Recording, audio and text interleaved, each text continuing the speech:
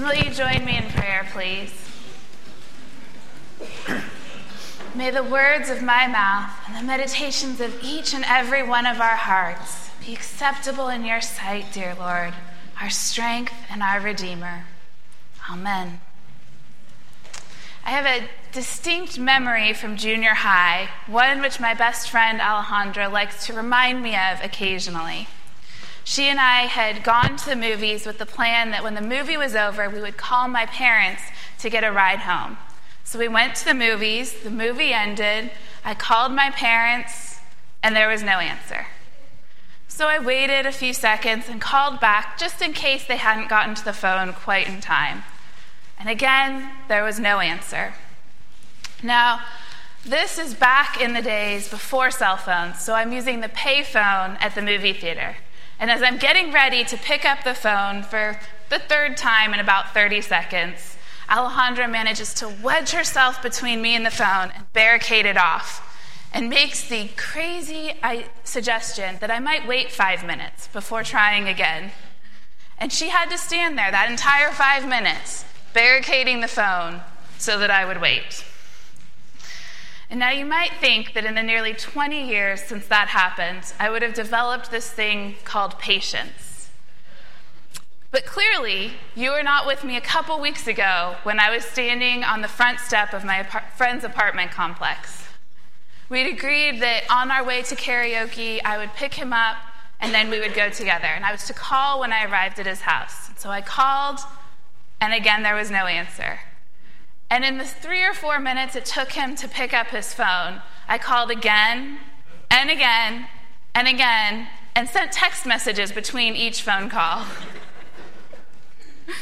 So I understand that Kelly's sermon series for Lent is about confessions, about taking a look at the messy parts in our lives.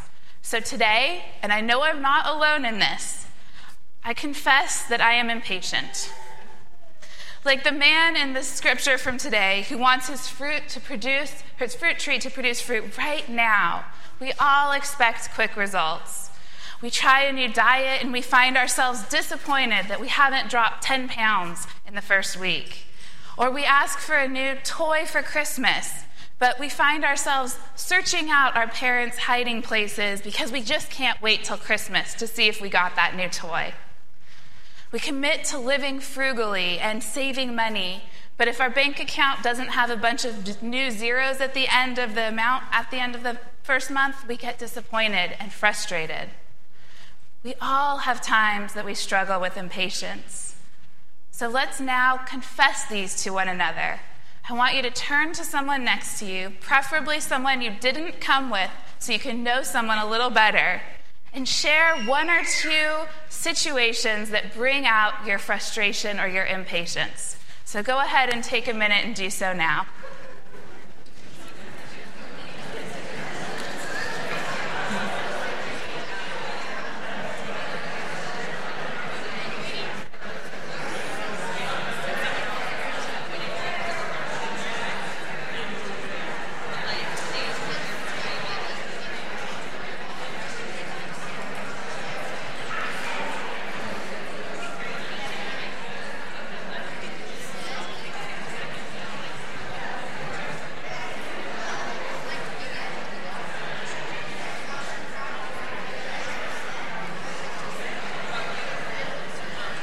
Let's take about 10 more seconds of sharing and then come back together.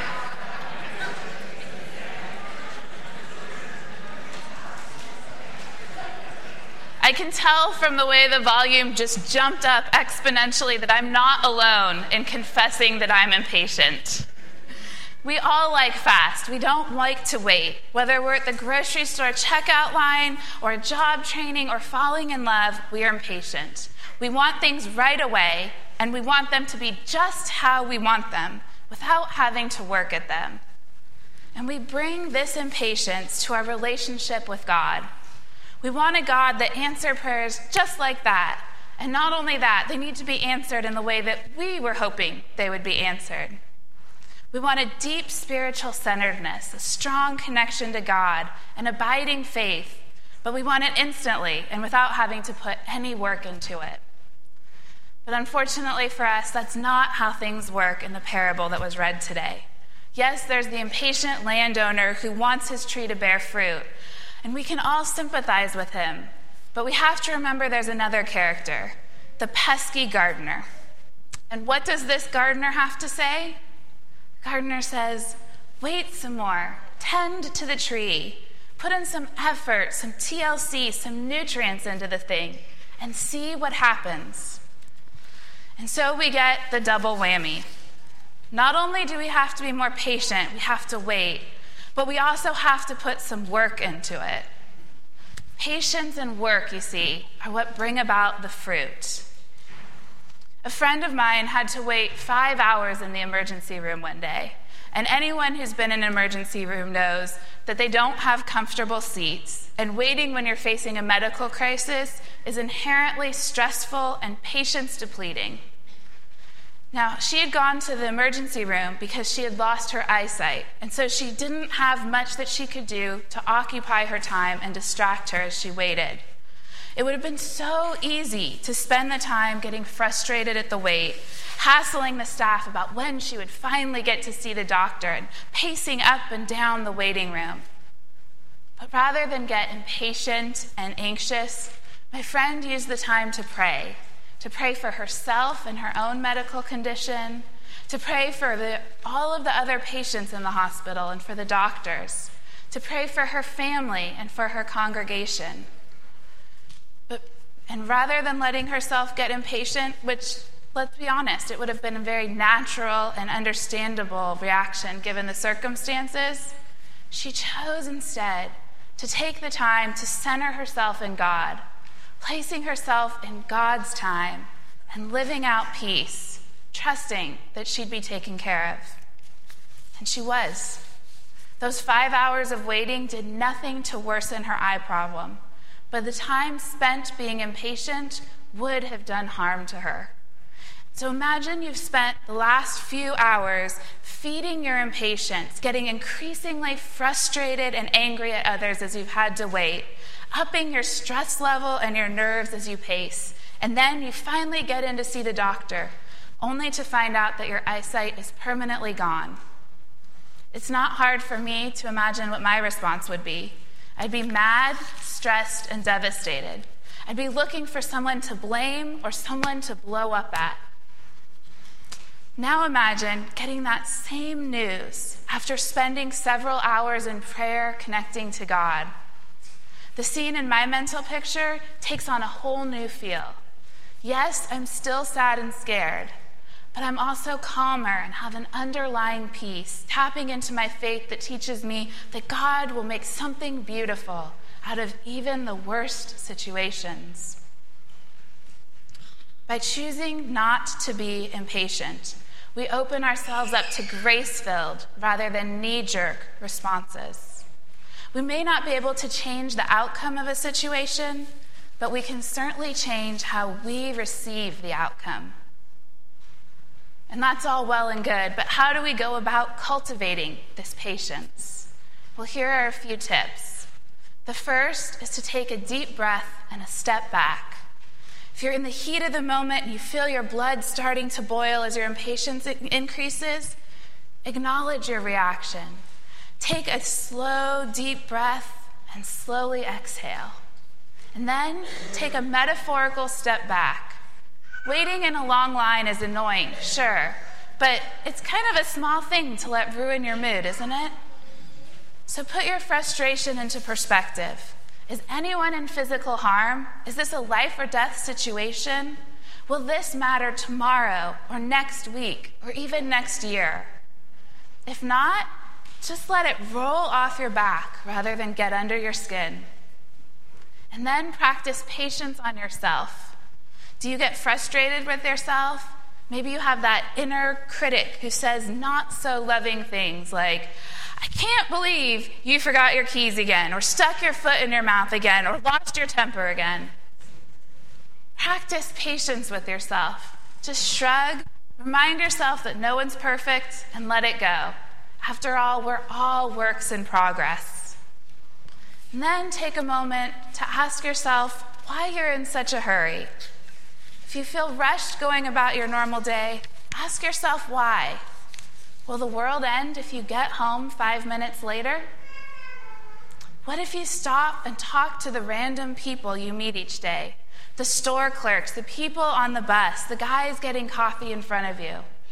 If you stop to talk, you'll be amazed at how much more connected to your community you'll feel.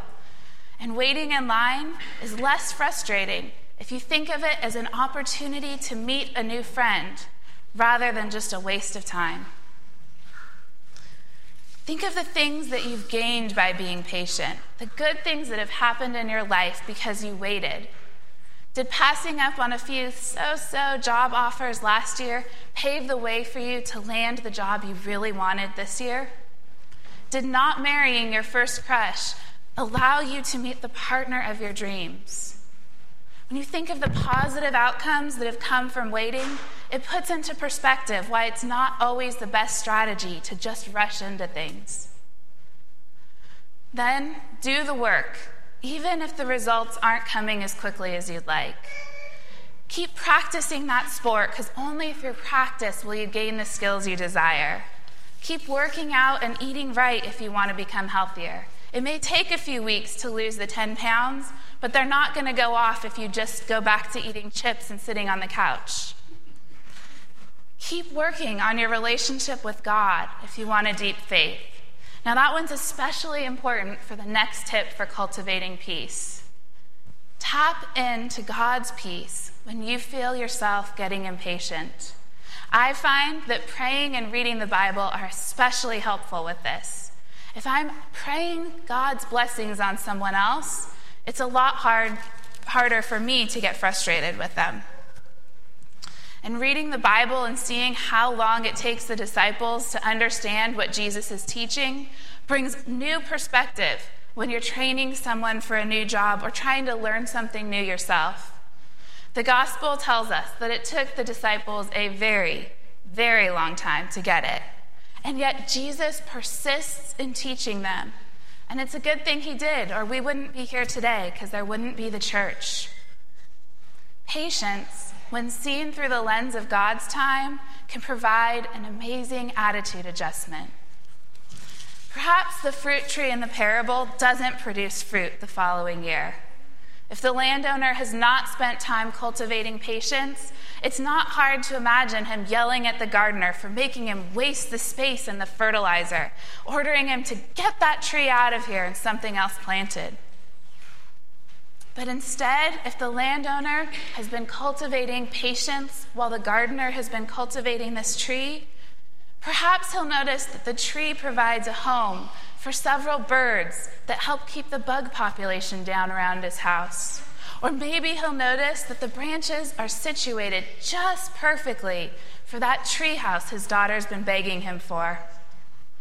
Patience may not change the outcome of our wait. In this case, no fruit from the fruit tree. But it most certainly changes our responses and how we view the situation. It gives us a glimpse through God's eyes that see beyond our immediate gratification to the flourishing of life for everyone. So may we have the courage to confess our own impatience this Lent and the grace to cultivate within ourselves God's patience. Amen.